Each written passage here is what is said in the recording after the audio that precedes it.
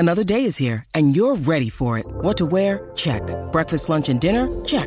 Planning for what's next and how to save for it? That's where Bank of America can help. For your financial to-dos, Bank of America has experts ready to help get you closer to your goals. Get started at one of our local financial centers or 24/7 in our mobile banking app.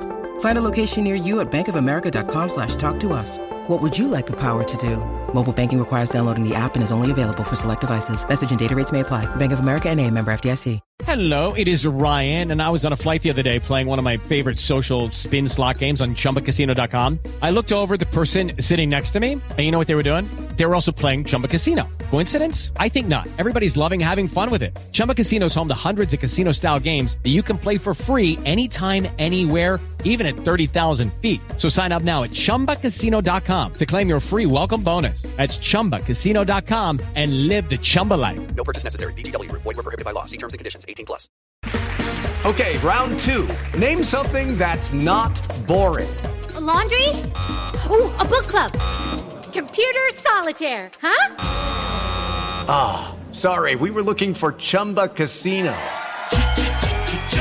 That's right, ChumbaCasino.com has over 100 casino-style games. Join today and play for free for your chance to redeem some serious prizes. ChumbaCasino.com. No purchase necessary. Void where prohibited by law. 18+. Terms and conditions apply. See website for details.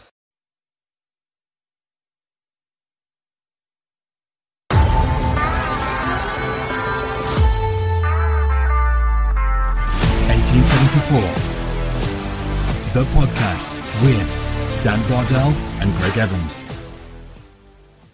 Hello and welcome back to 1874, the podcast. I'm your host, Dan Bardell, joined by the Athletics' Greg Evans. And today we're mainly going to focus on a massive away win for Villa, 2-1 at Tottenham Hotspur Sunday afternoon, Greg. And there's one thing that was maybe missing from Villa's CV this season. It was a win away. Well, it was wins away in general, actually, but a win away at one of the traditional Big Six teams. And Villa went there, rode their luck, especially in the first half, but came away with 3 points, Greg.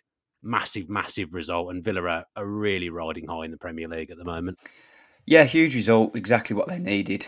Villa have been brilliant this season. They've been brilliant over the 38 Premier League games that Unai Emery has been in charge of now. I think they've picked up 77 points in those 38 games. So they are a top four team now. You know, that is a top four team form. But yeah, I think just to maybe alert everybody else that Villa are serious about staying where they are. They did need to go to one of these teams, one of these rival clubs, and beat them. And look, we'll get into the performance, as the podcast goes on. But the bottom line is Villa got the job done. They won the game, and that's what they needed. Yeah, sign of a good team sometimes as well, when you can ride out storms and you do rise your luck a little bit and you still come away with the result. Manchester United used to win titles, and at times they'd have a run of form where they didn't play particularly well, but they just win games by the odd goal and just continue to keep momentum. And I think that's what Villa did yesterday. They just kept that little bit of momentum. They needed something away from home. They needed a positive result, and they got that win. Before we do move on with the pod, Greg, just a quick word about our sponsors, NordVPN. We'll hear in more detail about them later on in the show. But if you do want to grab your exclusive NordVPN deal, you can go to 1874.io/NordVPN. And if you do that, you will get a huge discount off the NordVPN plan, and you'll also get 4 months for free. And the good news is it's completely risk-free with Nord's 30-day money-back guarantee. And Greg and I and everyone associated with the channel, thanks to them for continuing to sponsor this show. So yeah, first half, Greg, Villa did ride their luck, as I've said a couple of times, a host of chances for Spurs, but I actually thought Postecoglou set Spurs up really well, but he also kind of threw a surprise in there. I don't think Villa would have been prepared for that kind of lineup and that kind of system that they went with Lo Celso and Kulusevski kind of playing as free eights. The fullbacks really, really had licence to get forward. Bryan Hill wide on the left and Brennan Johnson switched over wide to the right. I think that was part of the reason why Villa struggled in the first half, because I don't think they prepared for that Tottenham lineup, because you wouldn't, because there was no body of work to guess that would be what they'd do. And do you think that was a reason why Villa did perhaps struggle in that first half? I think it was a combination of a few things. I actually think, I take your point, and Villa wouldn't have prepared for that. I mean, it was effectively a team of fullbacks and wingers, wasn't it? For Tottenham, it was such a weird team. I mean, players that we just haven't seen, play very often. To be fair to Lascelles, a player that Villa were interested in over the summer, I thought he was excellent. Did very well. Faded out in the second half, but started really well.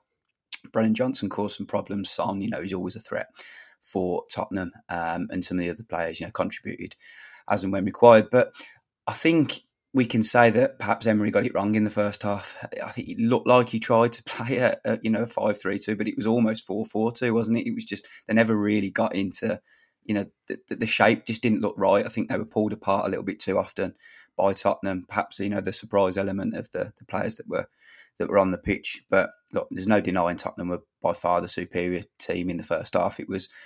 I was worried actually, not so worried about the result, the scoreline, because Villa were still in it, but the amount of chances that they actually conceded, and over the duration of the game, they faced more shots on goal than they have in any other game this season, and that was even more than the defeats to Newcastle and Liverpool. So I think there are a few problems there which Emery recognises. He knows that Villa need to be better against the top teams if they're going to sustain this, and really, really threaten to stay where they are in the league. But the promising thing and the positive about this Villa side is that they're just always a threat going forward. And I think the longer the game went on, the more in control of the game Villa were. And as soon as they took the lead, I fancied them to ride it out, because I felt like Tottenham had just lost a little bit of their creativity and lost their way a bit, and were just getting frustrated and tried forcing things towards the end. Yeah, you touched on the setup there at the start. It was the normal 4-4-2, but I think off the ball, perhaps he wanted McGinn and Cash to drop in, like Villa did last season very, very well when they came away from Tottenham Hotspur with 3 points. That right-hand side for Villa, that did cause us problems. It didn't work. I think Konsa never really looked sure about where he was supposed to be at right back, and Cash got run ragged and had a really difficult first half as well. Maybe lucky to stay on the pitch. I felt that side was the side that caused Villa problems. I will say, I called Diego Carlos to play in our preview show. I thought he made some really important last-ditch interventions. It was good to see him back in the team again, but I did feel like Konsa just never looked comfortable. When Villa play that high line and they play the offside trap, and Konsa, when he's playing right centre-back, he looks like he knows exactly what he's doing. His body language at right back just looked completely different, and as I've just said, Cash also had problems in front of him as well. Yeah, and I think Dino and Torres, they had issues as well. Tottenham were coming quite strong down that side at times too. I thought Dino was exposed a little bit. But look, collectively they all kind of made amends in the second half. The first half was poor. Villa were very, very lucky not to concede a penalty early on through Diego Carlos. But I think again, as he grew, did you think that was a pen?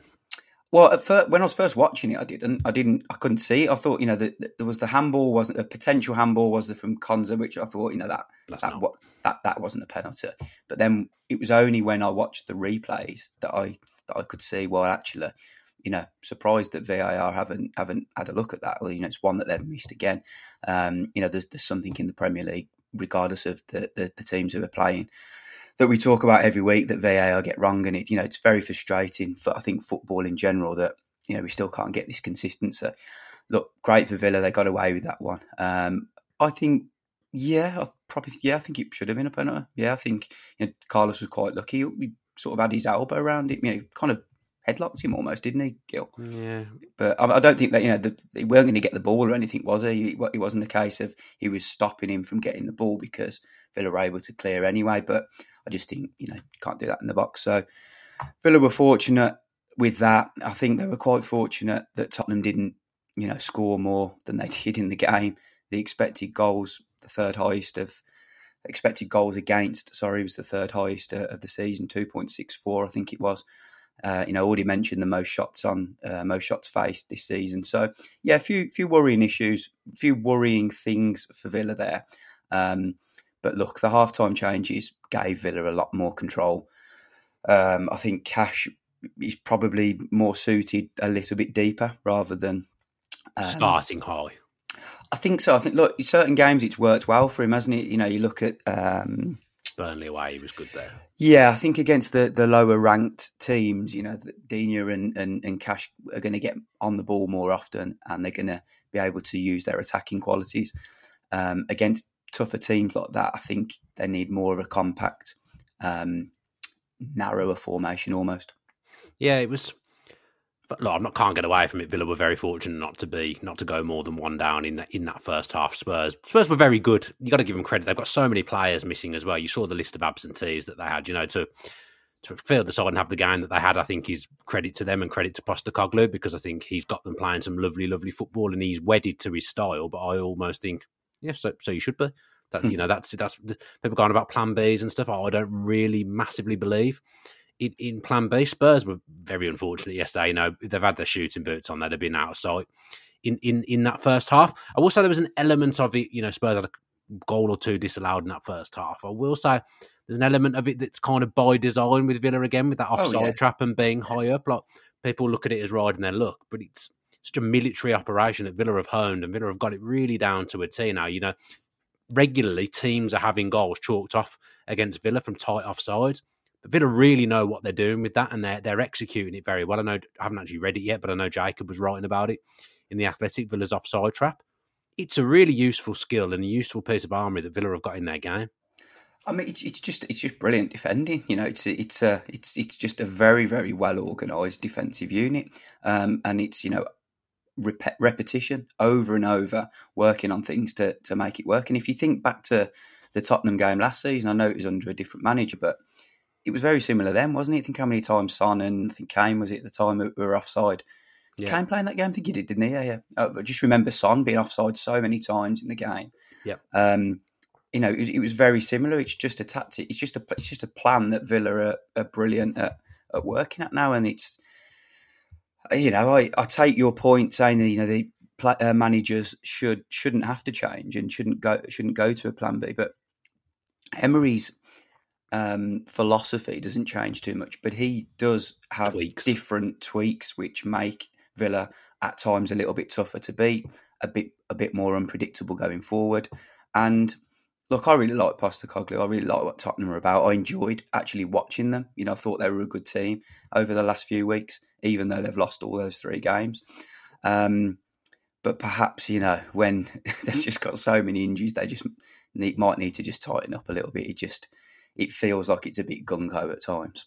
It felt like they tried to curtail Villa, the pace. They were a little bit worried about Villa's pace, hence why Eric Dyer, who is a natural centre-back, didn't play, and it was Emerson Royale and Ben Davies at centre-back, which was maybe a little bit of a surprise. But Villa didn't really get Watkins or Diaby into the game in that first half at all. And eventually Villa conceded that first goal, and it was eerily similar to the Liverpool away game, that goal, the kind of corner bouncing across everyone, and then a midfielder on the edge of the box hitting it well, albeit this time there was a deflection. But that goal was eerily similar to the Liverpool game, wasn't it? Later on in the game, of course, but it was a very similar goal. Yeah, and look, really disappointing for Martinez. You could see how frustrated he was, because I think he'd have probably saved it, wouldn't he? It was just the deflection that took him out the way, and he almost kind of thought, no, straight away. Obviously, he was disappointed. Not much more Diego Carlos could have done, really. I think he just kind of tried to block it, didn't he? And got very unfortunate.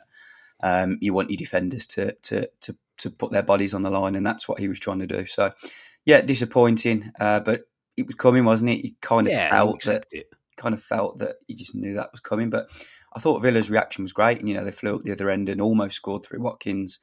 And that's so just a classic, example of how good Villa are now, and how they've always got this threat going forward. It was the same against West Ham, wasn't it? When you think of West Ham had that really intense spell of pressure, and then Watkins went up the other end and scored. There are so many occasions like that now where Villa are a real threat on the break, and that's what makes it so hard for opponents coming up against them now. They can pepper the goal at times, like Tottenham did yesterday, but they've got to always be aware that Liverpool, that Villa are going to have plenty going forward to cause them problems too.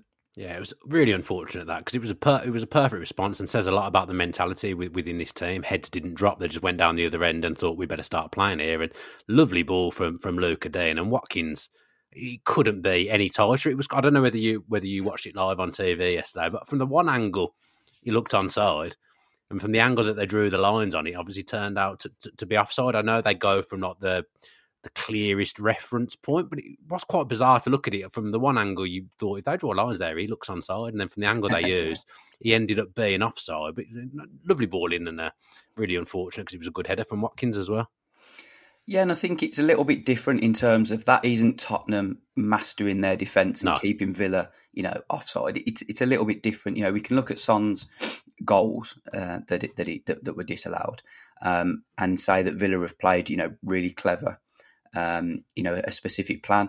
But with that, it was just a little bit different. And the angles that I look back on the replay, one side he looked completely offside, the other side he didn't, and perhaps that explains why it takes a little bit longer to make these decisions and why supporters inside the stadium are getting even more frustrated now because they're having to wait 2.5, 3 minutes for a verdict. Because if you look at it from the one angle, it looks offside and you think, well, we can do that in 10 seconds, he's offside. But then these different angles show up different, views and yeah, let's not get into VAR. It's too depressing. No, not the time for VAR today. We'll cover that at another point. I'm sure there'll be something again in the next few weeks that we question to do with VAR. But the game's the game. He was offside. They've given it. Fair enough. You move on. I'm not just saying that because we won, but you do just have to move on from it because there'll be the same kind of thing could happen and go in Villa's favour on another occasion. Crucial goal just before half-time. This really swung the momentum of the game, that Pau Torres goal. Villa weren't at it, hadn't been good at all, had struggled to get forward players into the game. Incidentally, Pau Torres had missed a decent chance to put Villa 1-0 up from a header from a set piece. He found the space nicely and a little bit unlucky. I think he kind of put it back where it came from, and it was a decent header, but it went just wide. But that ball in from Douglas Luiz, it doesn't get any better than that from a dead ball. That is a ridiculously good ball because that ball's come a long way to keep the momentum and keep the flight on the ball. It's just an unbelievable set piece from Douglas Luiz. It's actually not an easy header from Pau Torres either. He's finished it really, really well. So a bit unjustified because Tottenham had been by far the better team. But to score a set piece goal just on half time, albeit a really good one, that moment has completely changed the complexion of that game because I'm sure if Spurs go in 1-0 up, it isn't the same game. No. Look, a really, really important time for Villa to score. It clearly lifted them. It was great to see Torres, looking so pleased with the goal. He was genuinely delighted, wasn't he? I love to see goal celebrations like that. A really tough header, actually. Yeah, I mean, he sort of curled it all the way back across goal, didn't he? And into that front post. It was a lovely connection and a brilliant ball in from Luiz. I mean, we talked a couple of years ago about Villa needing like a set piece specialist. Remember when Conor Harahan left, and we were thinking we haven't really got anyone actually who can score consistently from set pieces and put really good deliveries into the box. Douglas Luiz was not signed to be that guy, but he's been transformed into that guy. And what we're seeing now is a variety of assists from various angles, corners, free kicks. He takes penalties, doesn't he? So he is Villa's set piece specialist now, and increasing in value every single week. It was a week of kind of mixed emotions for him, really. Returning to the Brazil national squad, but then obviously having coming off the bench in two games that were pretty disappointing for Brazil. They've got a few problems there, haven't they? They're struggling to get results at the moment, and I think 6th in the World Cup qualifying, which will just about squeeze them into the World Cup. I'm sure they'll get in, but clearly results aren't going as good as they should. But for Luiz, I mean, he's just he's riding a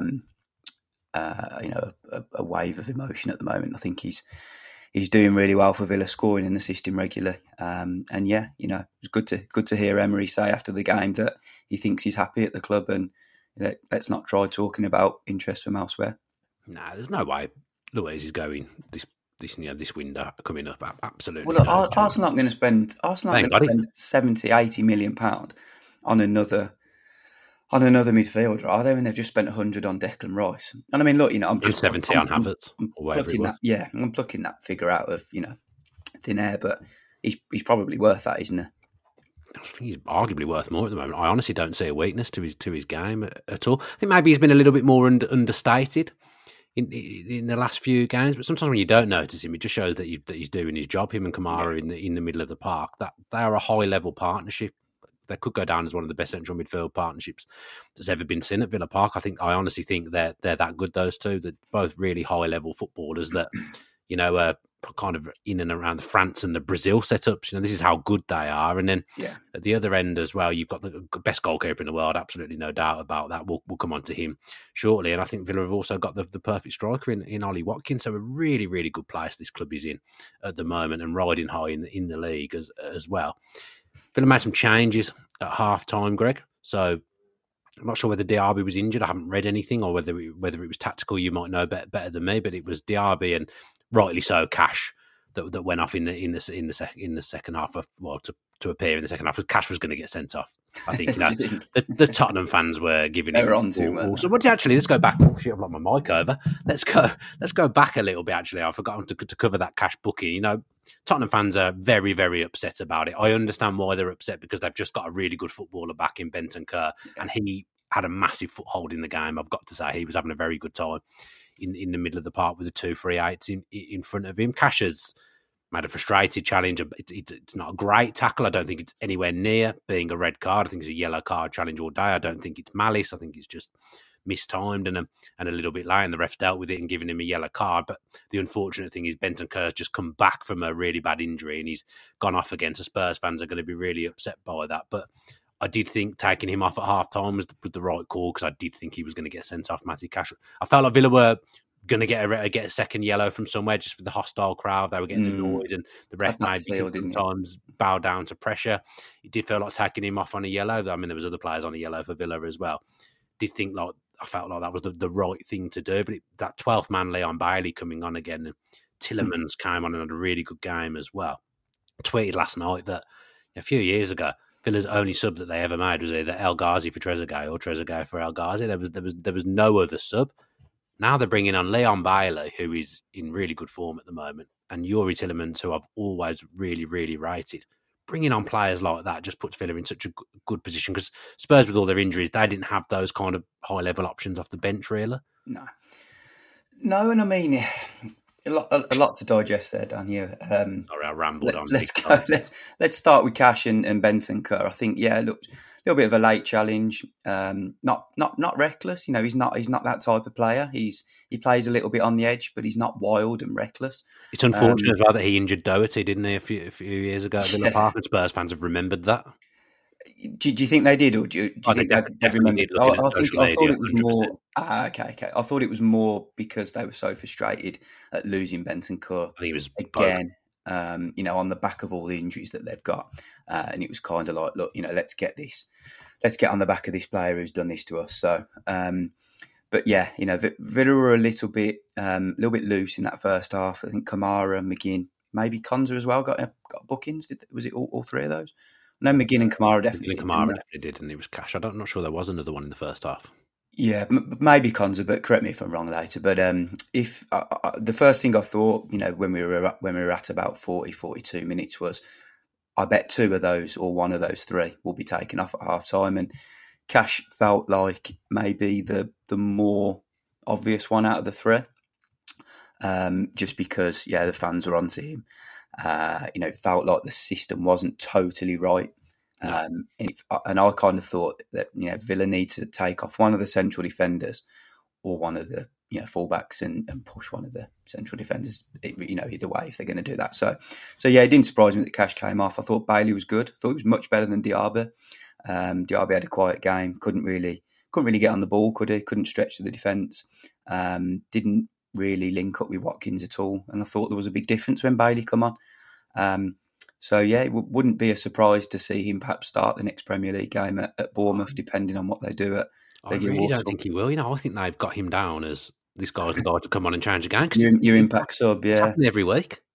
Hello, it is Ryan, and we could all use an extra bright spot in our day, couldn't we? Just to make up for things like sitting in traffic, doing the dishes, counting your steps, all the mundane stuff. That is why I'm such a big fan of Chumba Casino. Chumba Casino has all your favorite social casino-style games that you can play for free anytime, anywhere with daily bonuses. That should brighten your day a little.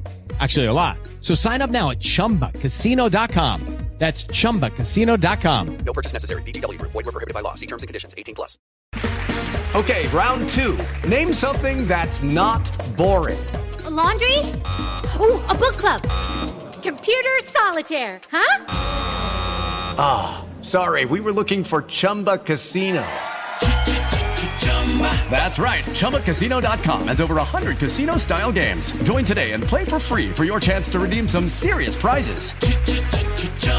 ChumbaCasino.com. No purchase necessary. Void where prohibited by law. 18 plus terms and conditions apply. See website for details. Judy was boring. Hello. Then Judy discovered ChumbaCasino.com. It's my little escape. Now Judy's the life of the party. Oh, baby, mama's bringing home the bacon. Whoa, take it easy, Judy. The Chumba life is for everybody. So go to ChumbaCasino.com and play over 100 casino-style games. Join today and play for free for your chance to redeem some serious prizes. ChumbaCasino.com. No purchase necessary. Void where prohibited by law. 18 plus terms and conditions apply. See website for details. Yeah, I know, but he starts the Europa League games, doesn't he? Yeah, but I actually think Bailey's enjoying being that 12th man. Not quite often players want to play, and I get that. But Bailey seems to be reveling just in running at tired legs because he's fresher. It seems to just be working really well. So I don't know. Really, I don't think Emery should change it in the Premier League because that is something that is working. Look, if you're a player and you're getting half a game, you're half happy, aren't you? It's not like a late substitution where you're only getting 10, 15 minutes to have a go at defenders, but you're getting a full half. So you're feeling included, but there's always, you want that little bit more. You want to be the starter, really, the main man. And Bailey, he's a guy who needs to play with a bit of confidence. He's got that bit of an ego like wingers and all good forwards have. You need that arrogance almost. And he's got a little bit of that back this season. I thought his handling of the ball was excellent yesterday. I thought he passed and moved the ball well. He held the ball up well at times. He stretched the defence and carried the ball well when he needed to. He's always looking to score, isn't he? He's going to shoot a little bit more often than Diaby. You can see that, in his game. He wants to be the headline hugger almost. But look, I think those changes at half-time changed the game for Villa. Tielemans coming on gave them a bit more control in midfield, and Bailey offered more than Diaby going forward. 1874 is proudly sponsored by NordVPN, so when the Villa are playing and you can't watch it, we want to help you. NordVPN is a secure and private service which works on pretty much any device, including your laptop, mobile and your smart television. So if you want to watch some live content, it allows you to appear like you're in another country. And whilst you're connected, no one else can find out what you're doing, including your internet service provider. Beyond this, the service also has threat protection baked in to protect you from intrusive website ads and malware, which is pretty handy for you. As part of NordVPN supporting 1874, they have given us an exclusive deal of up to 65% off and 4 months for free. This also includes Nord's 30-day money-back guarantee. All you've got to do is go to 1874.io/NordVPN and sign up. All the details are also in the description. Also, this November, NordVPN are also promoting Movember, which is a charity based in the UK which raises money to help fight mental health, suicide, prostate cancer and testicular cancer. All are amazing causes, and NordVPN has added a donation feature to their checkout which enables new users to donate £1, £5 or £10 or whatever the customer decides to donate. And even better, NordVPN will match every donation. As always, we're very grateful to anyone that signs up. We know that money is tight, but if you think NordVPN will help you out, it will also help keep the channel running and help us too. Do you think, I've talked about Bailey enjoying being the 12th man. I don't think Youri Tielemans is the kind of character that enjoys being someone that's coming on. I think he wants to start games. Was he perhaps unfortunate to miss out after how good he was last time out? Yeah, a little bit. That was the main surprise, really, in the starting lineup, wasn't it? I thought he would play. I thought Villa would go more rigid 4-4-2, but they tried something a little bit different. And yeah, look, he come off the bench and did well, didn't he? He gave Villa more control in the midfield, just passed the ball nicely, was always an out ball, and he helped to sort of like stretch those tired Tottenham legs, I thought. Yeah, ball for the goal as well. Assist. Yeah. So he's making an impact in terms of, goal contributions now, Tielemans as well, getting assists when he's coming on. I think that might be his third. Although his one didn't count really, did it? It ended up being an own goal, but it was another assist off the bench for him. He got one against Crystal Palace as well.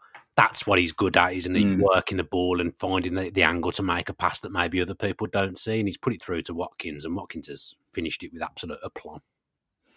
Yeah, lovely finish. Watched him in his game for England, and didn't really do much in the game. Didn't do much for Villa yesterday, but just showed that elite level finishing when he needed to. Very very similar in some ways actually to Haaland on the Saturday game. Didn't touch the ball very often, but when he needed to, he really did. He really did the business, and that's what you want from Watkins. He's going to do that now. He's going to miss a few chances. The strikers that miss the most chances in the Premier League are Haaland, Watkins and Núñez. They're going to miss chances because they get so many. But, Watkins sticks so many away and he's so important to Villa. And again, he showed it yesterday. I still think he's absolutely perfect for Villa. He's always going to have a few detractors because of, like you say, the missed chances, but I think that just shows a complete lack of understanding because you've just explained it perfectly. He misses chances because he gets more chances than most forwards get. He's so good. And he has scored the winner now or important goals in so many games for Villa over the last 3 years, in particular since Emery's come in. This last year, Douglas Luiz has been Villa's best player under Emery. I don't dispute that. But Watkins is not far off. And his goal output now is just staggering. He's going to go on and be Villa's record Premier League striker in terms of goals now that he's signed that new contract. He's so good, and he's just perfect for Villa, and he's perfect for Emery. I won't accept any criticism of him. I think he's brilliant. Yeah, to be fair, Dan, I think you said maybe a year ago, didn't you, that Watkins could go on and become Villa's all-time record goal scorer in the Premier League, and I wasn't so sure back then because I didn't think he would get enough goals in each season to get there and be at Villa long enough. But I don't think I actually said it around this time last year. I think the drum I was banging constantly, even before Emery came in under Gerrard, was that people think there's this mythical striker that Villa can go and get, that's this number 9 that's going to get 20, 25 goals. And I said that striker's not there. Villa have got the perfect striker. We're just not playing very well under Gerrard. Watkins had a good start to the season under Gerrard in terms of all-round game. He just wasn't getting the chances. We've given him the chances under Emery. Emery's refined his game and he's worked with Emery's coaches and has kept himself more central and just worked on little things within his game. And I've just always thought there isn't this better striker out there. I will die on that hill. There is not a better striker out there for Villa than Ollie Watkins. I think he's tremendous. Yeah, and he's off penalties as well now, isn't he? So his goals are all coming from open play, which is perhaps even more impressive because you look at a lot of strikers over the years and they top up their numbers through penalties. Watkins isn't going to be taking penalties for Villa no more. So he's getting into really good positions still. He can score with both feet. You see those lovely one-touch shoot finishes. Decent in the air as well, hasn't he? Scored a fair few goals with his head. So yeah, really important player, and I think you're right. Villa are going to find it really, really hard to get a better striker in than him. It's good to see Duran come off the bench, and lovely slider Ramsey as well. Another real positive from the game. And I think if you just look through, you mentioned it at the start, Dan, you look through Villa's bench now, and even when you go through the top teams, I mean, Man City, for example, City have got a much better starting team than Villa. Let's be honest, okay, they're higher value, better quality.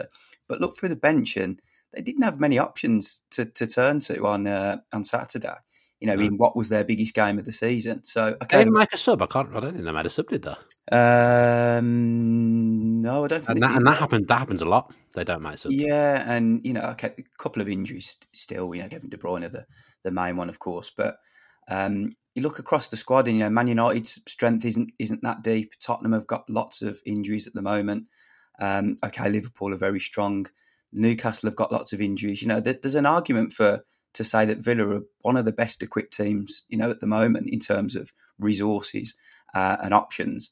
To bring Tielemans, Bailey, Ramsey, and perhaps to a lesser extent Duran off the bench, it's pretty strong, isn't it?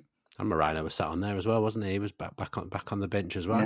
Yeah, I just think the club's in such a healthy and such a good place. And Brenda Mings have been out for the entirety of the season. Ramsey and Moreno have been out for the entirety of the season, just making their way back now. And that's the other thing about Watkins. I don't want to curse him, and I need to desperately. I'll touch the wood on my desk because I've cursed Mings before the Newcastle game, and he ended up getting injured. But how durable is he as well? He plays every Premier League game. I know he got taken off yesterday, but usually plays 90 minutes as well. And I think of Everton, who've got a good striker in Calvert-Lewin, but really, really struggles with injuries. There was another one that popped. Isak and Wilson quite often get injured, don't they? Watkins, Yeah. He's worth his weight in goal for Villa for so many reasons. He's just unbelievable. I can't speak highly enough of Ollie Watkins as a forward player for Villa. I can't. No, and there's a lot more that we could go into. His willingness to work hard, his tactical flexibility. He's played different roles for different managers, and and still performed really well. His dedication to always want to improve. He doesn't cause any problems around the place. Nice guy as well. There's so much going for him. Yeah. Villa have got a top class striker on their hands. Yeah, I felt we haven't spoke since the international break. I felt sorry for him in the England game because those two games were absolutely tedious, and it's almost like he's not done himself any favours in some ways in that game. But no one did really in either match. It wasn't like England played well at all. He was just on the periphery of the game. But I think whoever had been playing up top might have been on the periphery of the game. Kane came on and kind of forced an own goal from a corner, but both those two games, the November international break, pretty tedious because England had qualified and it just felt like no one wanted to get hurt. And people will say, "Oh, is he good enough to be the backup to Kane?" Yeah, they're different types of players, yes, but absolutely, he's good enough to be that second striker for England. Absolutely, that second striker has changed a fair bit over the years, hasn't it? Calvert-Lewin was the guy at one point who was getting closer. Wilson obviously went to the World Cup ahead of Watkins. I think Watkins is the guy now. I hope he's done enough in training. I hope Gareth Southgate likes him enough to put him in that squad for the next Euros, because I think he deserves it. I think he's worked his socks off. He's proven for. Okay, Villa are a higher ranked team now, but he's proven for a relatively low to middle ranking team in previous years that he can go and score goals. When the service hasn't been as good. So I think in an England team he'll score lots of goals. It's just whether he gets those opportunities, isn't it? Because Kane's always going to play in tournaments. I think Tony's his biggest threat when he comes back because I think he does more of the stuff that Kane does. Perhaps if you wanted to have a more like-for-like replacement, I think Tony probably gives you that more so than Watkins. So when he comes back, I think he's probably his biggest competition, I would say, to get in that Euros squad. Kind of covered the Spurs game. Actually, great 3 points, as we've said, really big win for Villa. Just whilst we're on the talking about internationals, we've covered Luiz, we've covered Watkins. Ezri Konsa, while he was away for England, Greg. On Armas, look, I'm going to get slated here. I like Southgate. He does a lot of things that I don't like, but generally I think he's done a really good job for England, and people say England have done well in spite of him. I disagree with that completely, although he does do a lot of things that frustrate me. I thought his treatment of Konsa on international duty was quite bizarre for him to be the only outfielder that didn't even get a minute on the pitch. I thought that was really, really strange and a bit tough to take in some ways for Konsa, I would imagine. Yeah, I think... Look, I haven't spoken to Konsa or people close to him, so I don't know the full feeling of how that international break went for him. I think it would have been one of mixed emotions. He would have been really happy to be in the squad. I thought he handled himself well when he was in the press conference. He was asked lots of questions about how much he wanted to be here, etc., and how long he'd had to wait. And I think he handled himself really well. I would have liked to have seen him play, purely because I've followed him I've followed his journey for a fair few years now, and I think he deserved minutes in those games. To be the only person that didn't play would probably be going through your head a little bit. Why couldn't I just got on? He would have been desperate to have made his international debut, because look, football, things can change in football so quickly. I'm hoping this doesn't jinx him in any way, but an injury can come. The Dunk might get called back into the next squad ahead of him, because look, he was called up because he pulled out, wasn't it? I'm not having Dunk over Konsa at all. Neither am I. But look, if Southgate likes him, then there's nothing we can do, is there? So things can change very quickly in football, and that just might have been his one opportunity to play for England. He might never get the chance again. Let's fingers crossed we're not being too dramatic here, and he does. But it would have just been a little bit disappointing for him. He would have been really pleased to get in the squad, but disappointed not to feature. So, yeah, shame really. Yeah, I watched Dunk. I've watched a fair bit of Brighton this season. When Mings was suffering because he was almost doing too much, even though I still loved him to bits and waxed lyrical about him, that was something that was levelled at him. And I think, Emery simplified his game when he was playing. When I watch Brighton, I feel that with Lewis Dunk. Just doing too much, going into areas he doesn't need to get involved in. He obviously got sent off at the weekend. Well, Konsa is an infinitely better defender than Lewis Dunk, in my opinion. He's younger. The probably got similar amount of Premier League games, I'm going to imagine. Conte's come through the age groups as well, which is something Southgate usually really, really likes. I can't understand why you wouldn't even give him like 20, 30 minutes. Also, you could lose him to another country still. As well, I don't think you will, but you could lose him to another country. You know, Dunk's been given chances here and there for England. At the moment, I think he's England's fourth centre-half. Southgate seems to like that fourth centre-half to be someone who's experienced, a bit like Conor Cody was the fourth centre-half for a number of years, even though he didn't really ever play. It feels like Dunk's kind of taken over that position. Conte's suited to international football. I think so, and he's going to be really up against it for the Euros. I mean, look, that's got to be on he won't make it. Everyone's mind now with 6-7 months out is, am I going to make the Euro squad? And the fact that it's a 23-man squad when he, is that definite now? Well, I think it is, isn't it? Yeah, I think it's 23. I have to double check, but previously they've been 26, haven't they? Yeah. I'm pretty sure it is because Southgate spoke about it after the game, and he said, look, what I'll have to do is think. Much deeper about who I'll bring in, whether players can play various positions. So he's going to be looking for versatile players, and to an extent, Konza can do that. He can play right back, he can play centre back in a 2 or in a 3. But I just think with the options that England have got, it's going to be quite a tough one for him to get in, isn't it? Yeah, Gay is definitely the third choice. Tamori's ahead of him, and it appears Dunk's ahead of him as well. And Maguire and Stones are gimmies.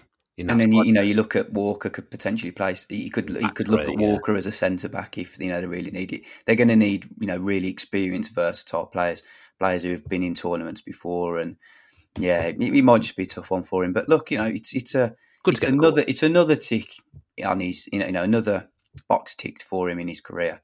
And look, his form for Villa's sensational, so I'm sure he'll be fine. I know it won't be.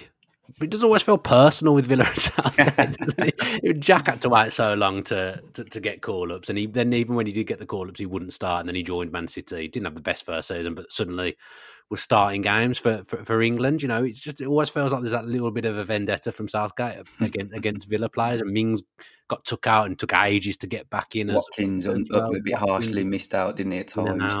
Yeah, it just always feels like there's a little bit of a vendetta against Villa for Southgate. There definitely is. There definitely isn't. But I think groups of supporters often feel that way, don't they? You ask any group of supporters, and they'll say, "Oh, we gave it away in the last minute. It's typical Tottenham, or typical Chelsea, or it's typical Bristol Rovers." Every group of supporters say the same. But I think Villa as a team, Southgate might have looked at them previously and thought, well, as I say, they were a low to middle ranking team. So can those players, have those players got the big game experience to go and do it in a tournament that really matters? And you can then look at perhaps reasons why they go more towards Man City and Chelsea and Liverpool and Man United back then, when they were used to going into European games and winning titles, etc. But look, there's no excuse now. If a Villa player is performing well and we said at the start of the season, start of the podcast, over 38 games, Villa have won 24 of those games and they've picked up 77 points. They're a top 4 team now. Yeah, so with that in mind, then I did put a tweet out before the show asking where people think Villa are going to finish. If I put you on the spot, Greg, now, if you had to predict where Villa are going to finish this season, I know you won't like doing this at all. It's not your bag. Yeah, I don't like predictions like this. It's too early into the season for me, and it's like I really need to see more. I was quite concerned by the way that Tottenham played through Villa with a makeshift side, and I think if they play like that against Arsenal and Man City, albeit it's at home, so it's a different environment anyway, I do think they'll get punished. I'm struggling to say an exact position. I still think Man City, Liverpool and Arsenal will finish above them. Same. And then I think Villa will finish 4th, 5th or 6th. I said 5th at the start of the season, and I'm going to stand by that. I'm going to stick with that prediction. Actually, made a few bets with Chelsea fans from Sky Sports News that Villa would finish ahead of Chelsea. So at the moment, I'm on for a bit of money from a couple of days. Yeah, that feels quite safe, doesn't it? The worrying. They were almost laughing at me for making a bet at the start of the season. I couldn't understand why they thought it was so ridiculous and that they took the bet. Newcastle are still a concern for me, for Villa, I think, because if they go out the Champions League, well, look, they might still have European football. I think the unpredictable nature of Newcastle's season now is they don't know whether they're going to be playing in the Champions League, the Europa League, or nowhere at all, or no Nowhere at all. Did a thumb up just come up on yours? That must be something on my high-tech laptop that I certainly don't know what this technology is. Look back, get that in the pod. Should we try it again? See if another one comes up. I want to do it. No. I really enjoyed that, Greg. The thumbs up while you were talking. Did you put your thumb up at that point? Put my thumb up, yeah. The camera. I don't know what happened, but it's knocked me out my stride here. But yeah, I think the main concern for Villa at Newcastle, I think, Man United's form is an obvious concern, but I just don't think they're quite as good. And Tottenham, a bit ropey, aren't they, with the injuries? So yeah, it's going to be I think it's going to be a really exciting title race. It's hard to predict who's going to win the league. I don't think Villa are in that race just yet. But ask me after the Arsenal and Man City game, and we might have a different opinion. Yeah, I mean, myself and Sam Toy covered it last week. Covered the fixtures that are coming up on this channel. Go back and watch that video if you haven't watched it already. But it's they're two really exciting games. Those two next home league games at Villa Park. I absolutely cannot wait for them. Got 44 replies to my tweet about where do we think Villa are going to finish from people that I assume listen to the pod. So I'll just rattle through a few of them. TK says, I think third, win the next three, then we win the league. I'm not sure how much of that tweet is serious. George Smiley says, we're going to get beaten badly away by good teams, but my word, can we match good to medium teams? The progress from a few years ago is quite insane. Sean Kawalenko says fourth, Liverpool, City and Arsenal be top three, then fourth between Villa, Spurs, Newcastle and Man U. And Villa have the best manager of the four teams and have the best squad, in my opinion. That's probably I think that's a really sensible prediction and accurate. Yeah, I agree with that. Yeah, it fits in similarly with what you were saying, but obviously adds the manager thing as well. I would agree with that. I think outside of Pep and Klopp, Villa have the best manager in the Premier League. It's almost fact. There's a few tweets going around about Emery being I think I can't remember, completely forgotten the journalist's name. He tweeted about there's no doubt Emery is the manager of 2023. He's absolutely correct. He's the only correct answer. Yeah. I don't think there's anyone else up there in 2023. Eddie Howe's done well, hasn't he? To be fair. Yeah. But, they had a good 2022, which obviously helped them going into 2023. Villa had a bad 2022, somehow qualified for Europe, and then somehow have just turned into this team that's... Is he with 2 points off the top now, Greg? Going into December, 2 points off the top. And watching the Man City-Liverpool game being a draw and thinking, that's a good result for Villa. I was thinking the same. It's quite interesting as well, isn't it? Sort of the opinion of the more national and global sort of audience, and you listen to some of the commentators after the Man City and Liverpool draw, and they say, "Oh, Arsenal and Tottenham will be really happy with that." And I'm kind of thinking, that really irritated me. If you're saying Tottenham, Villa are in exactly the same boat, if not more now. Yeah, horrible commentary. Come on, be better than that. Craig Fenema, I'm not sure I pronounced his name right here, says, depends how we strengthen in January, as our schedule will need a bit more depth than if I don't really know that bit, and if they hit the ground running. But a team with confidence and belief is dangerous. I liked straight after the whistle had gone, you saw Ollie mouth into the crowd, 2 points off the top. I can't say I saw that myself, actually. I've been saying about January, I really don't see Villa doing anything. I don't know how much you know about the transfer plans, but I just can't say that Villa are going to do anything in January, because they didn't really in last January other than Moreno. I just think, knowing that they might be potentially Champions League next season and how hard January is, I don't think Villa will do anything, because they might think in the summer we can use that money to get a really high-level player if we are in the Europa League or we are in the Champions League. And also, we've spoke about squad depth. I don't really think Villa need to do anything at the moment. I think they're pretty well covered. No, and look, me and Jacob are writing about FFP this week. So, with Everton's 10-point deduction, we haven't done a podcast since that, have we? So The rest of the league, are very alert and aware of FFP now. So if Villa can have a January where they perhaps bring a bit of money back into the club and don't have to spend too much, then I think that will be looked upon favourably and certainly good for the accounts, because Villa have spent a lot of money over the years now. They've brought a fair bit in over the summer with some of the academy graduates moving on. But we'll go into a lot more detail about this, in the Athletic this week, I think. But yeah, I don't see any real areas of weakness. The Zaniolo still there, isn't he? And Longley hasn't really been needed much, the two loan players. So if Villa want to, maybe another attacking option, if they can get somebody in on loan, that might give them another edge if they're still in the Europa Conference League and perhaps still in the FA Cup or however you want to look at it, or still pushing for the top four. They might just need maybe one more creative spark. But yeah, I don't see the real need. I think they've got a very strong squad now with plenty of players to turn to. No, I was out on Friday night and talking to someone about Grealish and FFP actually, and Villa hadn't have sold Grealish for 100 million, What with Villa getting deducted? Villa hadn't sold the stadium back to their owners. Yeah, they'd have been deducted. So, they've had a couple of close calls.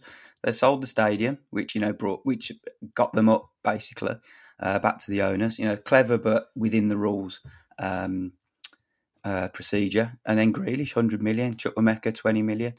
Those were big sales, really. And I know that going into this summer, Villa were looking at perhaps having to move on a top player for a substantial amount of money. In the end, they got quite creative with it and were able to sell Archer, Philogene, Aaron Ramsey, and Keenan Davis.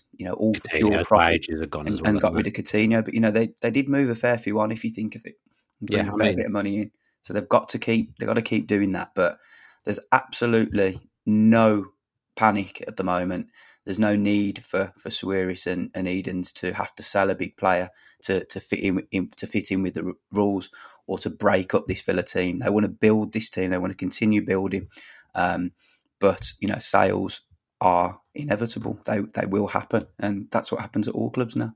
Yeah, I'm wary of talking about FFP with you because the last time we did this, it didn't go down well at all. But I will say what you said that day turned out to be completely correct.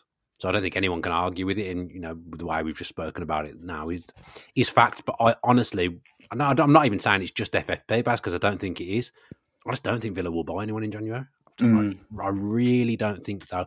Sometimes when you buy someone as well, it disrupts the squad. I think sometimes you're doing more harm than good bringing in a new signing in January when you've kind of got that togetherness and everything's going well. And Villa's best 11 best 10 is usually set in stone, isn't it? I think that will be 9. When Moreno's fit, I think him and Dean will rotate a little bit more. But sometimes bringing in someone else disrupts the apple cart and upsets the apple cart. And I just don't think Villa will do it. I really don't think we'll be active in January at all. And to be honest, every time I've gone on Sky Sports News for the transfer windows, never been able to speak about Villa because we never do anything. We've done all our business early last time, so I didn't get to speak about us in the summer either. But yeah, I just don't envisage a busy January either way, outgoings or incoming. No, I think Villa are better off keeping as is. I don't think so. I think history always shows that Suarez and Edens are willing to put the money in the pocket if they need to. If they need to be flexible. Remember when Wesley and Tom Heaton got injured, didn't they? The 1 year, McGinn got injured just before one of the 1 year. So they're always willing to be flexible. But I think Villa will be planning now for the long term and looking at the summer and looking at options of who they can bring in. Nico Williams, a player that they've looked at, will be out of contract in the summer. Could he be a potential good freebie?